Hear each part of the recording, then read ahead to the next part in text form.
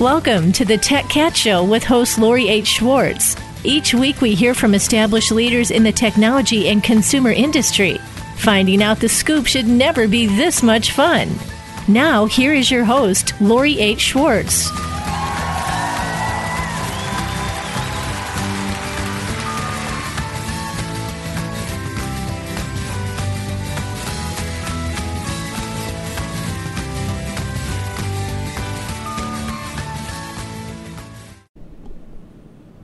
Hi everyone, this is Lori H. Schwartz, your Tech Cat, bringing you tech trends impacting your business. And today's show is dedicated to another event I attended last week called Innovate and Celebrate, which is part of the Consumer Technology Association series of events that they throw throughout the year. And if you're not familiar with CTA, they also put together one of the biggest technology shows globally, which is called CES, the Consumer Electronics Show. And that takes place in January in Las Vegas, where my company, Storytech, actually walks brands, technology companies, entertainment companies, and all sorts of people around the show floor to bring context to all the fantastic technology that's being demonstrated there. So Innovate and Celebrate, which took place in San Jose, is basically an opportunity for CTA to bring together its members, a bunch of tech startups, industry thought leaders, venture capitalists, investors, tech media folks, and journalists, of course, to really talk about some of the top trends happening in the space as an event almost road to CES in preparation for that big event in Las Vegas. So today I want to bring you 5 interviews of people that represent the ecosystem that CTA often brings together. You walk the halls of CES or even at this event, Innovate and Celebrate, and there are just famous people everywhere who have done tremendous things in the consumer electronics business to move things forward. And so we're going to hear from a variety of folks. But before we jump into those interviews, I wanted to take you through 5 technology trends to watch that CTA announced at their event last week. The first trend is called voice assistance. And that is basically like Siri or like Alexa from Amazon's Echo, basically any sort of voice-activated computer assistant helping you through your day. The next trend is called augmented reality, and this, of course, is the ability to overlay digital information on an environment through some sort of glasses, camera, something like that, a screen. The third trend is around transportation, which is talking about what's going on with ride sharing. I'm certainly addicted to Uber and Lyft right now, and also what's happening with autonomous vehicles, which are really changing the automotive business. The fourth trend is digital health, which is basically the ability to use sensors to track health data. And that's really going to allow all of us to take better control of our health and also provide a lot of needed information, alerts, and warning signs to caregivers, as well as, keep medical professionals really up to date with all the latest information about your health. And the last technology trend is sports technology. Whether you're a spectator or you're competing, sports tech is going to allow you to have the latest data so that you can really understand what your body is doing or what your favorite athlete is doing through those same sensors that we were talking about in digital health. So just a quick recap, the 5 technology trends to watch from Celebrate and Innovate were voice assistance, augmented reality, transportation, digital health, and sports technology. And again, to set up today's show, I'm going to be taking you through 5 interviews. The first one is with Robert Heiblum from BlueSolve. And BlueSolve is basically a company that helps consult with a goods manufacturer or providers of OEM technology or wholesales or distributors how to get consumer products to market. And this business is changing so fast with crowdsourcing and with rapid prototyping and with all the different things that are changing in manufacturing and distributing. It's really important to have a smart strategy about how to move through this if you have a product idea. So Robert's going to talk to us about how he's helping businesses. Then we got to talk to actually a consumer electronics legend, Noel Lee from Munster. And Munster is a company that was founded in 1979 by Mr. Lee, and it's well known for its audio and visual cables and other audio equipment. You may have them in your house now. You'll recognize them by the gold-plated plugs and things like that. But really where Noel Lee has become a big innovator was that he introduced Beats, the Beats audio products. And he was managing that from 2006 until 2012. And now there's some stuff going on with Apple and Munster. But more importantly, he's launching flashy headphones that are really gaining traction in key markets by partnering with celebrities and doing all sorts of wonderful things. And these are very high-end headphones. In fact, he was wearing some beautiful headphones when I talked to him. And he's quite the character and quite a legend in the consumer electronics space. So you'll enjoy hearing from him. The next interview was with Ryan Paplin from Metavision, and Metavision is one of the up-and-coming companies that is producing augmented reality glasses, and they're doing it in a different way and bringing AR to the consumer. So a lot of AR discussions, augmented reality discussions, has been from an enterprise perspective, from business to business, but Metavision is all about bringing it to consumers. So Ryan has some really interesting insights for us on where AR is going. Then we talked to Gail Carpenter from TechSoup. And TechSoup is basically a company that connects nonprofits, foundations, and libraries with tech products, services, and learning resources. And she's basically created an API of charities so that if you have technology or services, software, things that you want to give to charity, whether it's for tax donations or just really for social good purposes, Gail's platform on TechSoup is connecting the dots. So it's really fascinating what they've built there. And then lastly, the fabulous Robin Raskin from Living in Digital Times, which is a company that helps create expos and events at trade shows like the Consumer Electronics Show, where she introduces new trends and gathers together all the players to help bring context to that. She was one of the first people to create a conference and expo floor around mommy tech and fitness and kids tech and all sorts of things like that. And you see her every year at the Consumer Electronics Show, but constantly launching new important trends and helping people really understand what's going on. So we have 5 great interviews coming up on the Tech Cat Show today. I hope you enjoy them. It was a wonderful couple of days at Celebrate and Innovate, put together by the Consumer Technology Association CTA on the road to CES. This is Lori H. Schwartz, your Tech Cat. Enjoy.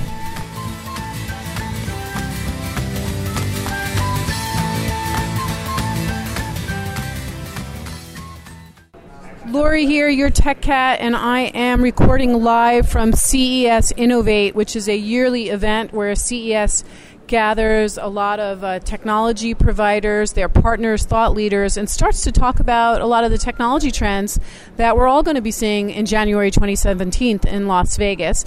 So I'm here today about to get into a fabulous interview with Robert Heiblum, who is the principal at Blue Solve. And Robert, tell us what you're doing here today.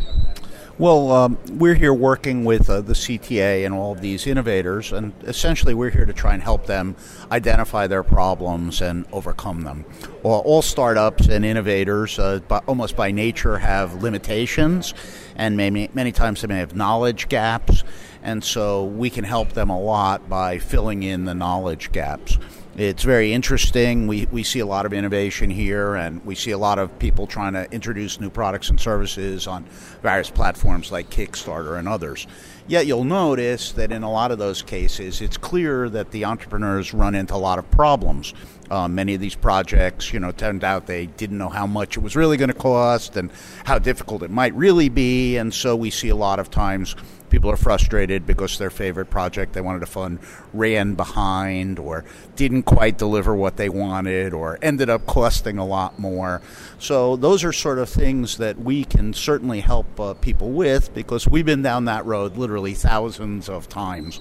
And we understand the industrial backbone around the world to build these sorts of products. And so a lot of what you do is help companies who want to make something a technology device and you help them get to the final making of it?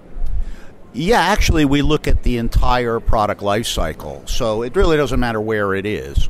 Everybody has their strengths and weaknesses. So for some people, it is, I have this idea, but I don't know how to get it made. Other people say, well, I have a design, but I don't know where and how to get it made at the right price. Still others are saying, okay, I've made it, but how do I go to market with it? How do I sell it? How do I get in there? And still others need to understand that, it's an iterative process. It will never end. You're on a treadmill. And so you have to understand also how to do a post-mortem about what you're doing. In some cases, we can help a lot of people because we can come to them with data on the sizes of the market, data on who is buying it, why they're buying it, so that they can assess. In a lot of cases, particularly for big companies as well as little companies, sometimes in this industry, the difference between success and failure is inventory management. So it's just actually accurately making a good guess of how many will sell. I know everybody loves their product and service, but it doesn't always mean they're going to sell 10 million. And maybe if they only sold 10,000, they could do really good. The question is if you sell 10,000, how many do you have left? If you sold them through, you're probably in great shape. But if you have another 50,000 in the barn, you're probably in big trouble. So the definition of success here is often based on how you're actually planning it. Things like how to properly price it requires what are the channel margins? Well, that depends on who your partners are. And in many cases, people say, well, I want to do this with them, but they don't know what the channel partner is going to ask.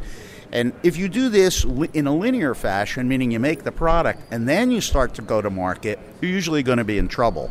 So it's good at the beginning to get good inputs and, for instance, put together a proper P&L, proper pricing on your product to really anticipate the missing things. Now, meanwhile, most entrepreneurs or inventors and startups, they either don't have the staff or they just don't know. And, in most cases, just like for me, personally, if I had known what I was going to do, I might not have done it. So I don't have a problem. That is definitely true of a lot of my life decisions. Let me ask you, are there any innovations or trends in product manufacturing and distribution that are just popping up right now that are really impacting people's go-to-market strategies, like the Indiegogos and the Kickstarters that are sort of creating a platform? Well, I'd say yes. I mean, you mentioned them. We can start with that, which is the whole crowdfunding mechanism, which, it's a mixed bag because a lot of people don't know what it will cost to make the product, so they may think they have enough and not. But on the other hand, it's a fabulous way of testing your product in advance, getting a judgment of demand, and frankly marketing it and having a proof point. So successful we see it now being the launch section on Amazon because it clearly is important. On top of that, there's a very developed industrial backbone for many products, meaning in the past, we often had to make every product from scratch. But now, in fact, there's lots of products where the building blocks of the products are well-defined and there's lots of manufacturing for them. So it becomes easy. In the CE space, for instance, if you want to make a computer or a headphone or a smartphone, there's plenty of manufacturers and you can put modularly together your product offering. So it's easier than ever to make the product. That's the good thing. The bad thing is it's easier than ever to make your product, so you have to really think much more about differentiating your product and really thinking through how you're going to go to market. And again, if you don't know, well, then hopefully you ask somebody for some help, and there's plenty to get. Are there a lot of people now looking at some of the greener trends in product manufacturing, so being very careful about, resources? Well, I would say not only is there a lot of that, but it's really mandatory. If you're not on that side of it, you're just on the wrong side of history. And so we see that everywhere. Even in, dirty places like China, we see more and more factories actually paying attention to it. And you as an innovator really should. Now, the harsh truth of it is that consumers say they want green products, but they don't want to pay any more for them. That's the truth. But that doesn't mean we shouldn't do it. And the good news is the general supply chain is moving that way simply because that's the right side of history, if you will, and more retail partners are asking those questions and trying to get out in front of it. As an industry, if we're in tech, tech is wonderful, but not everybody likes some of the outcome of it. If we leave everybody with a pile of recycling, we're not going to be happy. So we have to be thinking about eliminating dangerous chemicals and thinking about how we're going to recycle this stuff, how we comply. I would say the good news is the tech industry is doing a lot of that, but we need to make that more evident to consumers and be prouder of our efforts in that. All right, last question. I know you work on a lot of different projects. Is there anything that's coming out soon, any new cool device that we could get really excited about that you've been involved with? Well, yeah, I'm doing work on virtual reality and augmented reality stuff, primarily to do things to try and improve the optics systems so that we can minimize, you puking into your headset. I would appreciate you helping me there. Yeah, and there's plenty of innovation on deck in the audio space. We'll see some major stuff, which is, I think, will make a big step up in terms of sound quality for everybody. Everybody loves music, and there you go. I think that the always listening systems paired with deep learning and AI, as we just had a great lecture on, are really going to be important. And so I see many of us looking at devices that will always be available to listen. Products like the Echo is really just the beginning as we make our homes smarter and our environments more smart. So there's plenty of that. There's plenty of work in the automotive space, making vehicles safer and smarter and potentially able to drive themselves. So you can see the list is pretty long, and it's in almost every sector. But the rules are still the same, which is there's a lot of availability, and you have to think what makes yours different, who's it really for, how am I going to get out in front of them. So there's far more good products than there are necessarily good organized paths to market. Got it. And Robert, where can we find out more about what you're doing at BlueSolve? Are you tweeting? Do you write? Where can we learn more about you? I do. Obviously, you can come to my website, which isn't all that enticing, but you can get in touch with me, which is bluesolve.com.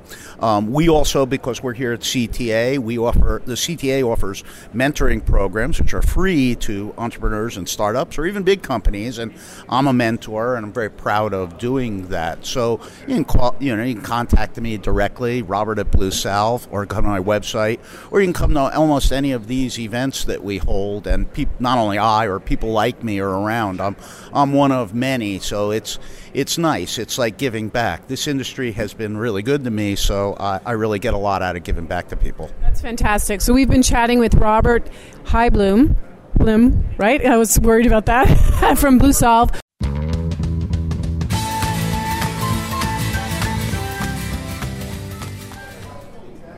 Okay, Lori Schwartz, your Tech Cat, and we are broadcasting at CES Innovate. And I am so lucky to have just run into kind of a very famous person in the CES world, which is Noel Lee, who is the head Munster, but really he's running Munster, which is a very famous company for audio accessories and products and headphones. So all those fabulous things that you use to plug in things that say Munster, this is the guy. So I'm so excited to get to run into you, and you're standing on a Segway, which is so much fun. That's my transportation. The Segways should pay me or give me free Segways at least.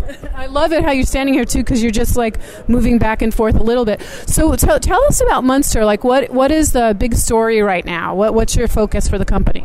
Well, the big story, and it's really appropriate for us, is really the consumption of content. Okay, so meaning, there's not much money to be made in music and other content that is being streamed. The artists don't get their money. Retailers have a hard time with that, and even the companies themselves, like Spotify or Pandora, is looking for that monetizing model.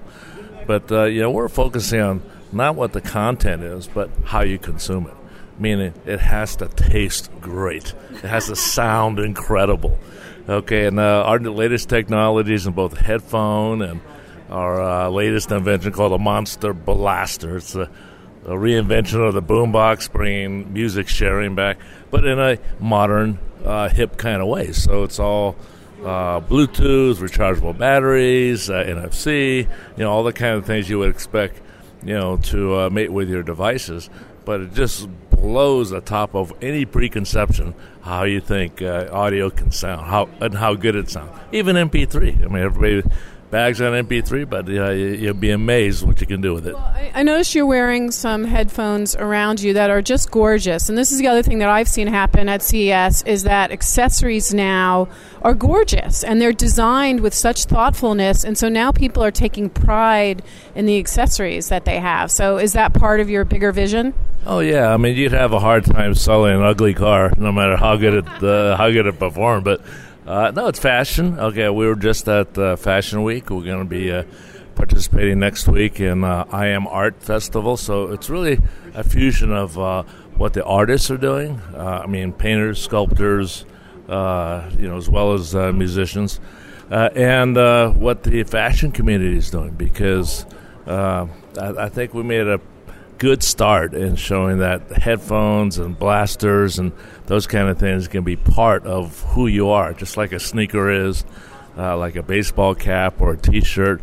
Kind of defines. Okay, I get that person. He's wearing, our 24K golds, and he's a real baller kind of person, or this person is very conservative and he's wearing black and he's chic.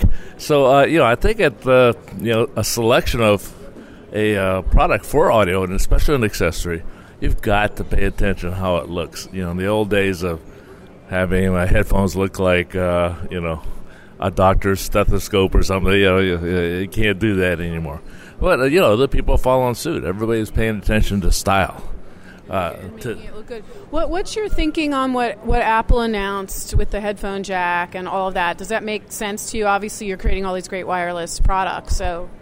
first of all, I don't know what they're thinking because, to me, it speaks of big company arrogance. I'm reminded of Sony when they did the memory stick, the mini disc, and it's our way or the highway, and to really obsolete the multi-millions of headphones out there in a flash. Okay, I think is crazy. Unconscionable. Okay, because you got to have some backward compatibility, because you don't obsolete everything just to look forward in the future. And I would say, digital output out of a lightning jack is not new. You can do that on an Android. You've been able to do that for the last 5 years. So you can take a Samsung or a BlackBerry or any of those, and we have a digital audio input. So one of the things that we're adapting to is the ability to do not only an analog wire, but you can take the digital output and put it right into the headphone. So, I'm for the digital output. I'm not for removing the headphone jack. Right, that's very well stated. Now, are there any new products coming out in the next few months that you can give us a little, heads up on? Well, we're about to release some things, that might be critical of what Apple is doing, but, we're going to be making some iPhone 7 compatible headphones where you can take the lightning output, and Apple hasn't really talked about how great that sounds, and we're doing our own tests on it. But the difference of taking a digital output all the way to the headphone is pretty remarkable, and I look forward to educating consumers at that next level of listening, as well as the convenience of Bluetooth. I think our Bluetooth sounds incredible. But if you want the ultimate state-of-the-art, best possible sound, taking digital all the way to the headphone, not using any cables, although that was our business, Monster Cable. Okay, that when you run through cable, you got distortion. So we want to keep it as clean as possible all the way to the headphone. And so all our new products will have that, the Elements line and the Clarity line, which is, very budget conscious. So that's where we're going. You'll see that this holiday. And I love this event is called CES Innovate. You are a CES ambassador, or what is your title? Hall of Famer. Hall of Famer. Okay, what does that mean? That means you're lucky to be alive and still be a Hall of Famer. You look pretty good, my friend. Oh, thank you. Well, no, that's a very rare air.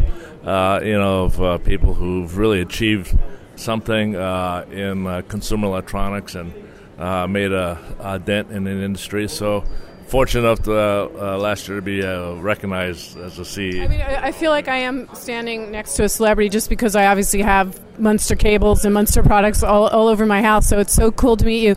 And we're at an Innovate event, so with you guys, you're constantly reinventing what your product line is. Is that correct? I mean, are you constantly looking ahead to see what's going to be next, what's going to be next? There's a whole big thing with startups here.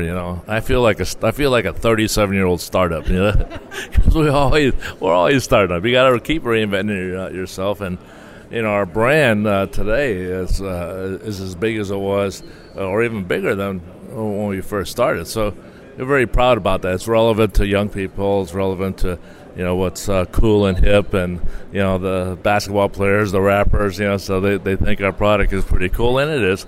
But I really keep looking for innovation because we're all learners. We're all students of the game.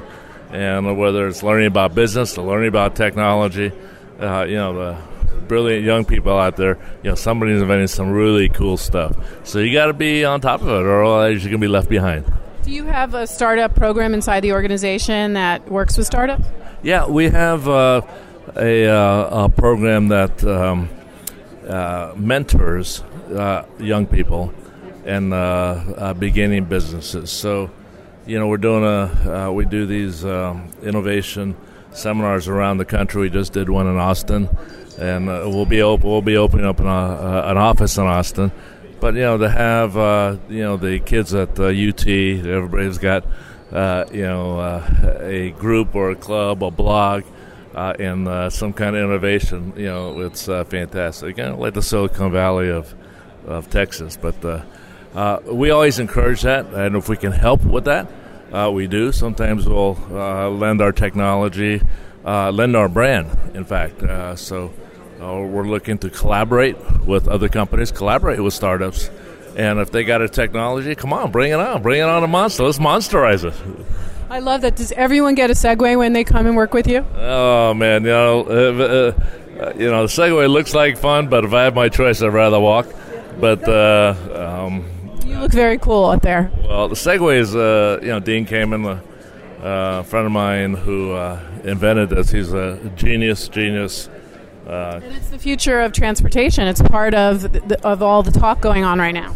Well, I don't know if it's a future for transportation.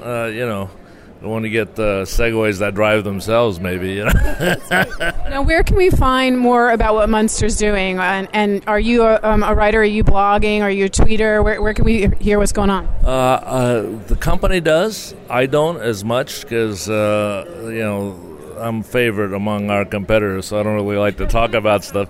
But monsterproducts.com. Check it out. We're blowing up Blaster now. We just came back from the Olympics. We'll be doing something with the Jamaican track team, which is going to be really cool, and hopefully make some announcements in the next few weeks about that. That's so exciting. And, of course, Munster will be at CES, where hopefully I'll be walking by your booth with some fabulous people. Noli, it has been fascinating talking to you. What an honor and a surprise for me. At Munster. Yeah, okay. Well, thanks so much. I really appreciate it. Appreciate all our fans out there who know us. But all you young people who are listening, man, look us up. I don't want to be a stranger.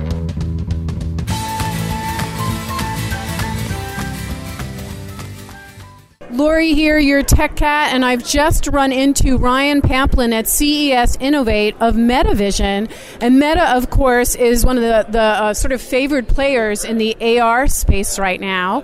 Many fanboys and girls surrounding Meta on the glasses and all the things that you're doing in AR. So Ryan, tell us what Meta has up its sleeve. Sure. So we're working on the Meta 2 right now, which is the most immersive augmented reality that exists on the planet. Highest resolution, best image fidelity, really first time that you can not only see but touch the holograms directly. And it's such a big field of view at this point that you put on the glasses, you forget you're wearing them, you really become one with the content. And we're not really trying to just build hardware or just software. We're trying to create an experience that is a far more natural computing experience than anything that has ever existed before, something much closer to how the real world works than how any digital device that you've ever used works. If you want to reach out and touch something or grab it, you should just be able to do that with your instincts and not have to have any kind of training or learning curve. That's the goal. So a child or a grandmother can use it. We want a digital layer on top of the real world that is contextually relevant to you, to other people, to objects, and ultimately we want deeper human connections with each other. We don't want to be sucked into our phones. We want to have eye contact. We want to reverse a lot of the things we've done wrong over the last 30 years when creating these machines that we've had to conform to, and instead we want to build a machine that works as a natural extension of us.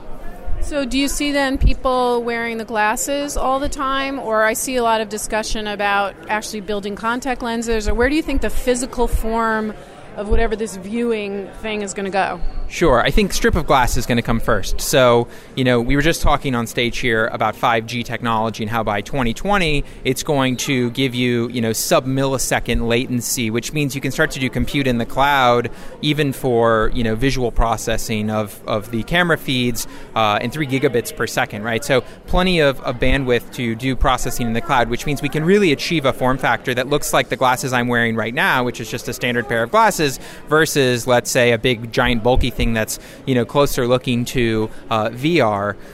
So today it's really for developers. It's for getting in the hands of the tens of thousands of developers that are going to create the applications, the tools, the experiences that are going to pave the way to a much broader audience. I think even next year with a smaller form factor, hundreds of thousands of prosumers, knowledge workers, early adopters, and I think you give it another year, you get to a form factor that's so attractive that you and I are going to throw our phones out the window and we're going to want to have this thing instead. I love that. I can't imagine throwing my phone out the window, but I know a lot of people that would like me to.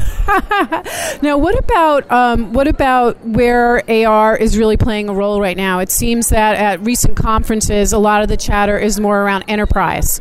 Do you think it's going to stay that way, or will it move more really, as you were sort of prophesizing, into the day-to-day life of a person? We're solely focused on the day-to-day life of the person.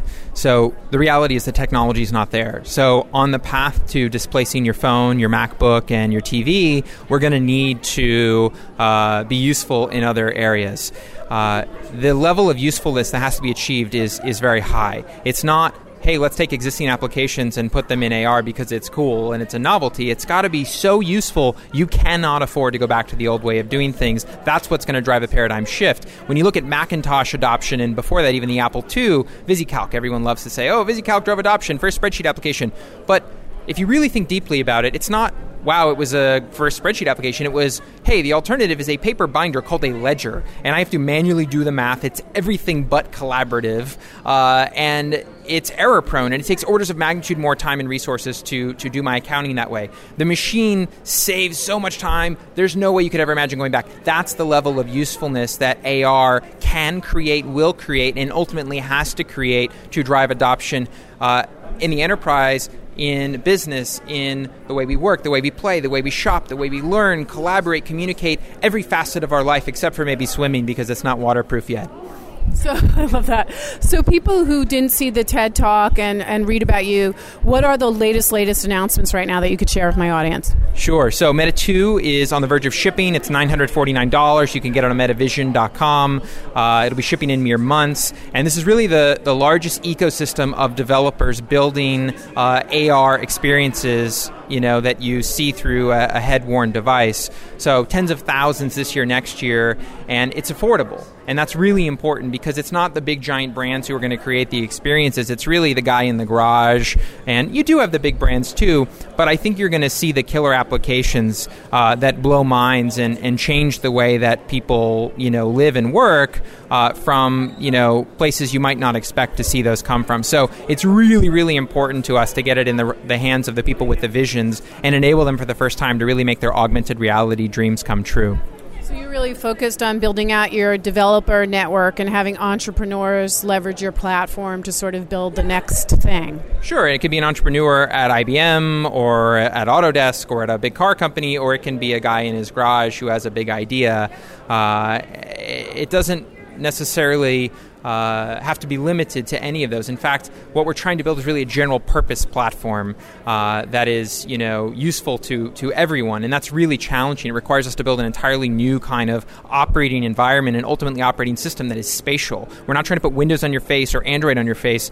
You don't want flat panels on your face. We want to put something that is volumetric and 3D and have you interact not with buttons or links or menus, but instead with your hands, with tactile sort of tools that you can hold and use that resemble things you might use in real life. That's fantastic. Now, where can we learn about the latest with Meta? Certainly metavision.com is a great place to do it. We have a blog where we post a lot. We have a YouTube channel where we post a lot of videos. Everything we show is real, shot through the glasses. That's really, really important to us. We want to set, real expectations. It is a technology that people are really excited about and blown away by. Sometimes people get a demo and they get a little emotional. For me, it's something I've been dreaming about since I was 7 when I first got glasses, and I feel like finally the technology and what I've been dreaming of are finally the same thing. And this is an incredibly exciting, transformative time. We're going to look back in 10 years and we're going to laugh that we limited ourselves by the dimensions of these screens, and worse, the flatness of these screens. Our field of view as humans is so much larger than any device we use today, and ideally the best device is going to disappear, and the digital content is just going to seamlessly blend into your world. You are kind of blowing my mind away right now. Is there any last question, AR thing that has come out, maybe not from Meta, that you thought was really well done and intriguing, and you're hoping that things move in that direction? Well, I'm grateful to Pikachu for all of the awareness that has been spread worldwide.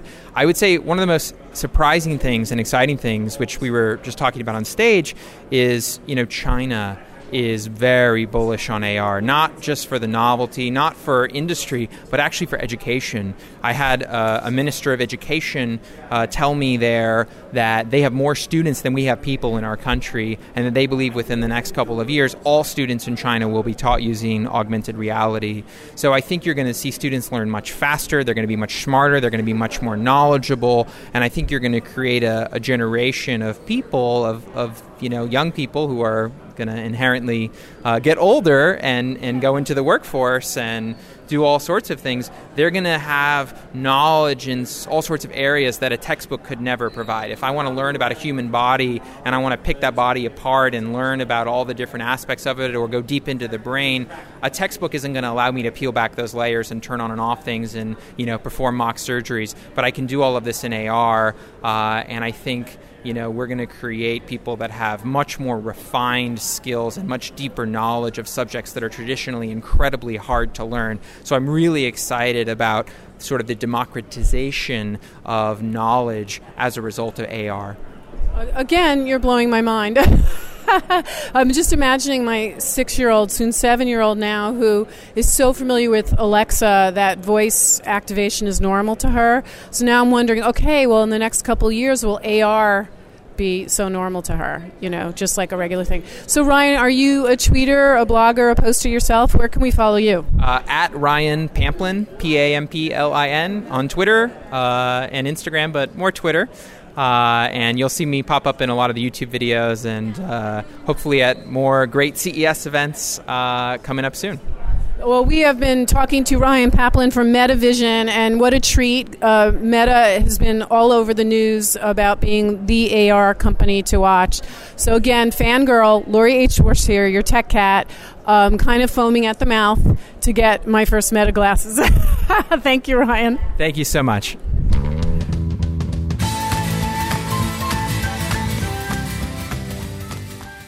Hi, everybody. Lori H. Schwartz, your tech cat, continuing to broadcast at CES's Innovate event here in lovely San Jose. And I just ran into the fabulous Gail Carpentier of TechSoup, who's actually applying social good to technology. So, Gail, tell us about what TechSoup does. Oh, thank you, Lori. I'm so glad we bumped into each other.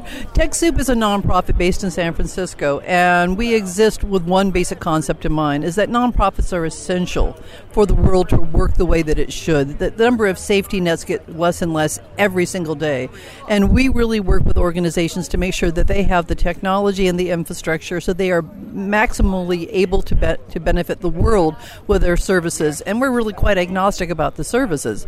And so if you were working for a nonprofit or volunteering more likely, and in the U.S., there's about 1.7 million 501c3s.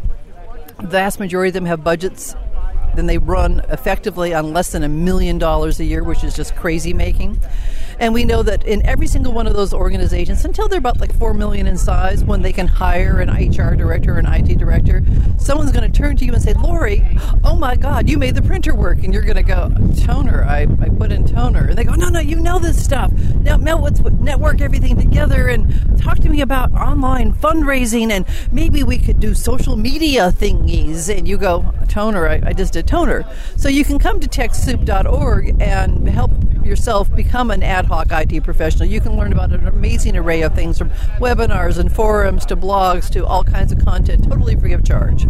And I came on board in 2001 at TechSoup as their Chief Business Development Officer to create what was the world's first online philanthropy program. So we were able to work with companies like Microsoft, Cisco, Symantec, Intuit, and hundreds of others now to be able to automate the yes-no of their philanthropy. So they have in their own minds who they want to support, and it's always personal. Every single one of these organizations has a very clear vision. And so not every product is available to every person out there, because going bankrupt for philanthropic purposes is a really, really bad idea. And part of why I'm here at Innovate today is to try to find other companies who may want to participate in our programs. We now reach nonprofits across all 236 countries around the world, and whatever country you're in, all you need to do is come to us and register. And we validate you by your mission, by your budget, by your physical location, as well as by your operating budget. And that's not your overall budget, because we just care what you are using to keep your lights on, keep the doors open, pay your staff. And then we work with a huge array of companies to be able then to map their philanthropic goals to those levers that we track for the nonprofit. They can request anything, and it goes into the card. It looks like e-commerce because that's what it's built on. But a special engine that we created pops up at the end of checkout to help that organization find out in seconds if they qualify. So, for instance, Microsoft doesn't care what your budget is, but if you're in healthcare or if you're in education, you are, in fact, going to be working with a different division of Microsoft, so you would be blocked from getting anything through the product philanthropy program. Some products are available only to organizations at certain budget sizes, or in many cases, some mission types are excluded. We have a new donor that's just launching that of everything they could exclude by mission, wanted to exclude nonprofit country clubs, which is actually a thing. It's a little strange, but it's true. But in any event, the nonprofit can find out in seconds that they qualify for something, at which point they pay TechSoup a small administrative fee, because we are, in fact, powered largely by those pennies on the dollar. And that means two things. One is that we get to focus on them writ large, because we are able to go through, excuse the airplane flying over, we are in downtown San Jose, of course. And that means we're not waiting for a foundation grant or a government check to say, we love what you do, TechSoup, now go spend it in some corner of your activities. The sector lets us focus on them. And so year over year, we're able to work with folks, build a database, build our knowledge of how nonprofits are structured, and to be able to recognize where they live in every single country on the planet. And so we've extended programs for Tableau, for Microsoft, for Bitdefender, a number of other organizations that are growing. We've distributed over $1 billion in tech on behalf of our donors. The nonprofits are stronger, our donors get their needs met, and we get a chance to fulfill our mission, which is to help those organizations do the work that they're meant to do. Well, you said that all so great.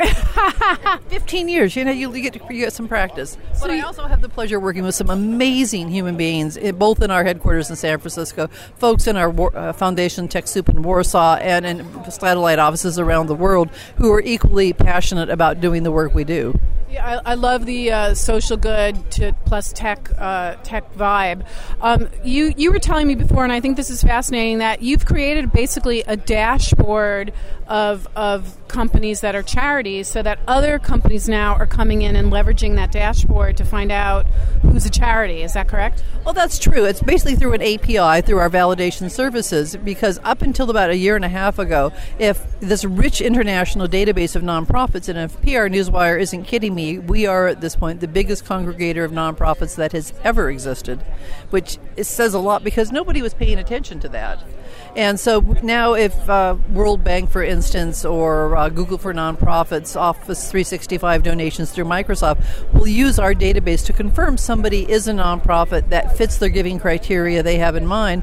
And so you're not waiting for months for a giving committee to explore a paperwork, to do some research. We can do that in real time, which in the 21st century is essential.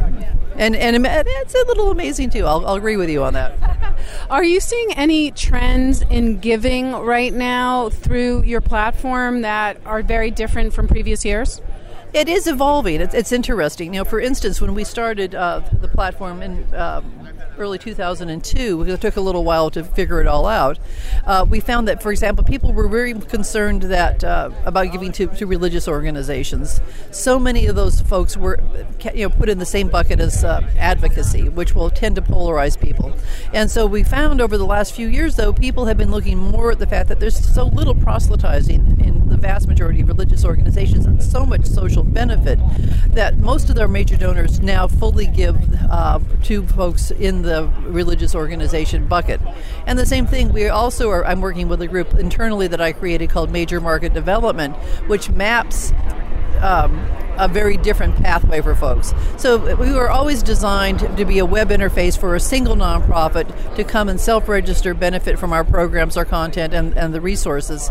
And at the same time, that if you are representing an organization and you have 25, 30, 100 sites, you're never going to spend the time to come and manually register that on our website. So Major Market Development essentially reverse engineers this organization.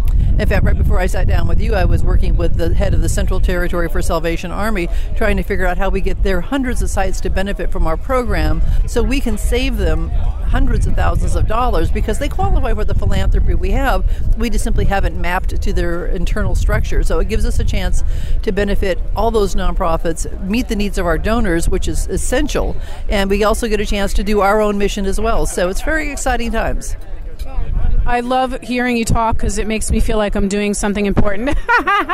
Well, Gail Carpentier, it is so great to talk to you. TechSoup. So where can we learn more about TechSoup? Where can people go to learn more about giving or your platform or all these wonderful things that you're talking about? Sure. I would say if I would send anybody to meet.TechSoup. That's our international landing place for people to come through and learn about the organization.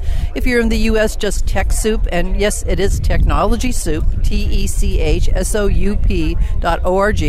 and you will see a good overview of what we do. There's a drop-down at the top of the page about the different countries that we serve, and you can go country by country and look at the different programs because they vary by each geography.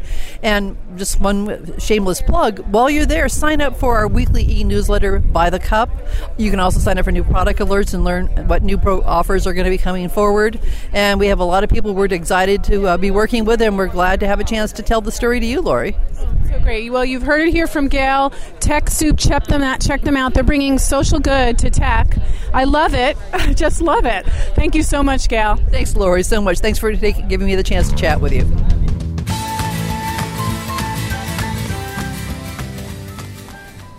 Lori H. Schwartz here, your tech cat, still at CES Innovate, and we are about to talk to a good friend of mine who I've known for a long time, who's doing amazing things at CES and other shows across the year with her Living in Digital Times. Robin Raskin, tell us about Living in Digital Times.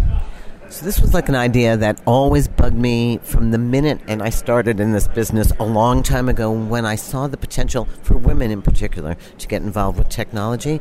And I said, it can't just be about a bunch of geeky products. It has to be about what they do to make a better life for you. And over the decades I've been watching this, we're seeing it play out. We're seeing now the emphasis not so much on the greatest, latest technology, but on how is this going to work for me? What are the life-changing products? And if you've talked to Alexa, she's a great example of something that whether you're 5 years old or 90 years old, you just go, oh my God, I can talk to this thing. And she talks back. So these groundbreaking moments that bring tech and make it more accessible to everybody is what we focus on. So you do actually panels and sort of really cool like fashion shows and all these different things that create context around the tech. Exactly. So we figure you can walk through miles of aisles of things, but so we have, for example, a family and kids area. What are the tech products that change their lives? Whether it's a kid learning to code or robots or AR for kids, or whether your family's out on the street playing Pokemon. We have a fashion show where we take young designers who are actually working with new fabrics, embedded sensors, 3D materials, and designing amazing stuff. And combining that with some of the great accessories on the market now, like jewelry. And we do literally a runway show getting people jazzed about the future of fashion. Last year we started digital money because we know today we're paying with our mobile phones. Tomorrow you and I may be trading chickens or bitcoins. I'm not sure which one, but the idea of money and the fintech, the personalization of how we spend, where we spend, why we spend, becoming a behavioral science. So that's pretty fascinating. We've gone into cybersecurity. And again, because people personally were starting to feel violated. You have all these new products at CES. Who's thinking about security in these products as the Internet of Things starts to happen? We do digital health, which has turned into one of the biggest pieces of our show because we really thought that the world... Healthcare was going to change. People were going to have to take more in their own hands, and technology was going to enable them to do that. So how do you decide what to build a conference and section of the show around? Because there are so many trends floating out there. So you talked about fintech, digital health, cybersecurity. Do you just wake up and go, we need to create this? Or do people write you, or CS calling you? Or how do you come up with these ideas? So it's a combination of a lot of things. So CES, we know, 176,000 tech fanatics. They're not all interested in everything. They've all got businesses to run.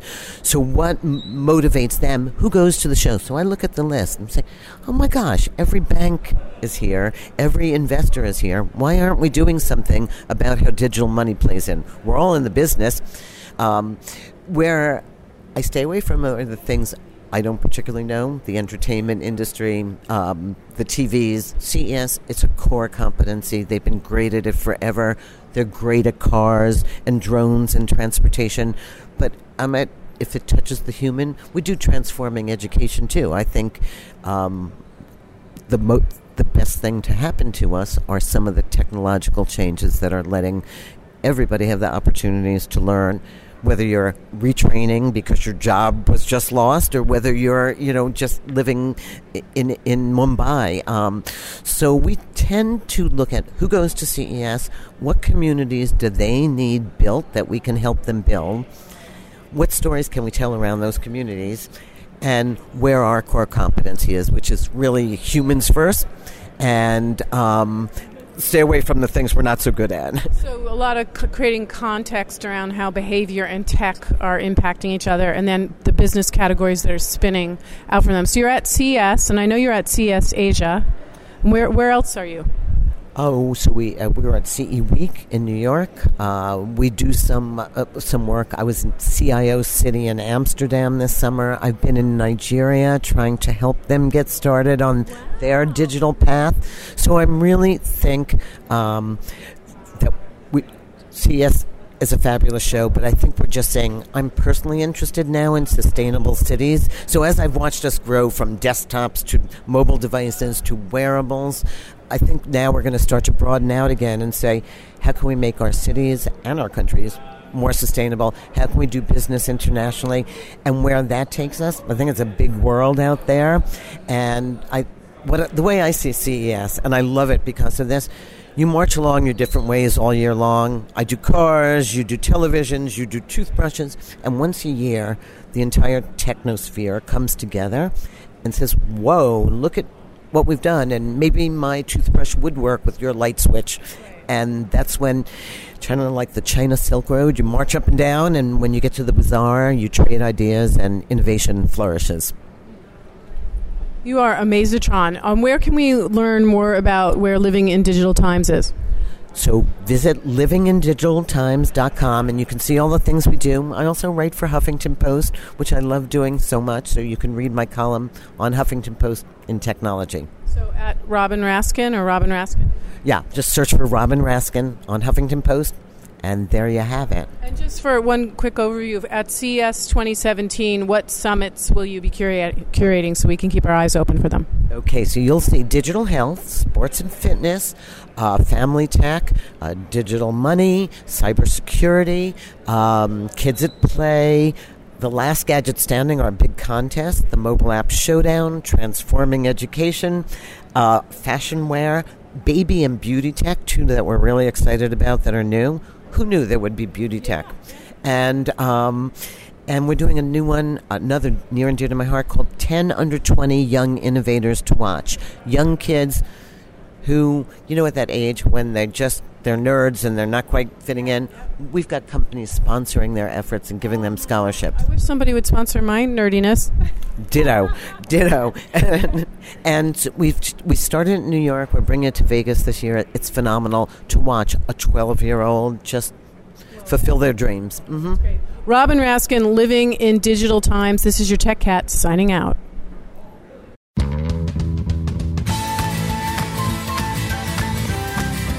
Thanks so much for listening to the Tech Cat Show. Please join Lori H. Schwartz again for another great program next Wednesday at 4 p.m. Eastern Time, 1 p.m. Pacific Time on the Voice America Business Channel and syndicated to the Voice America Women's Channel.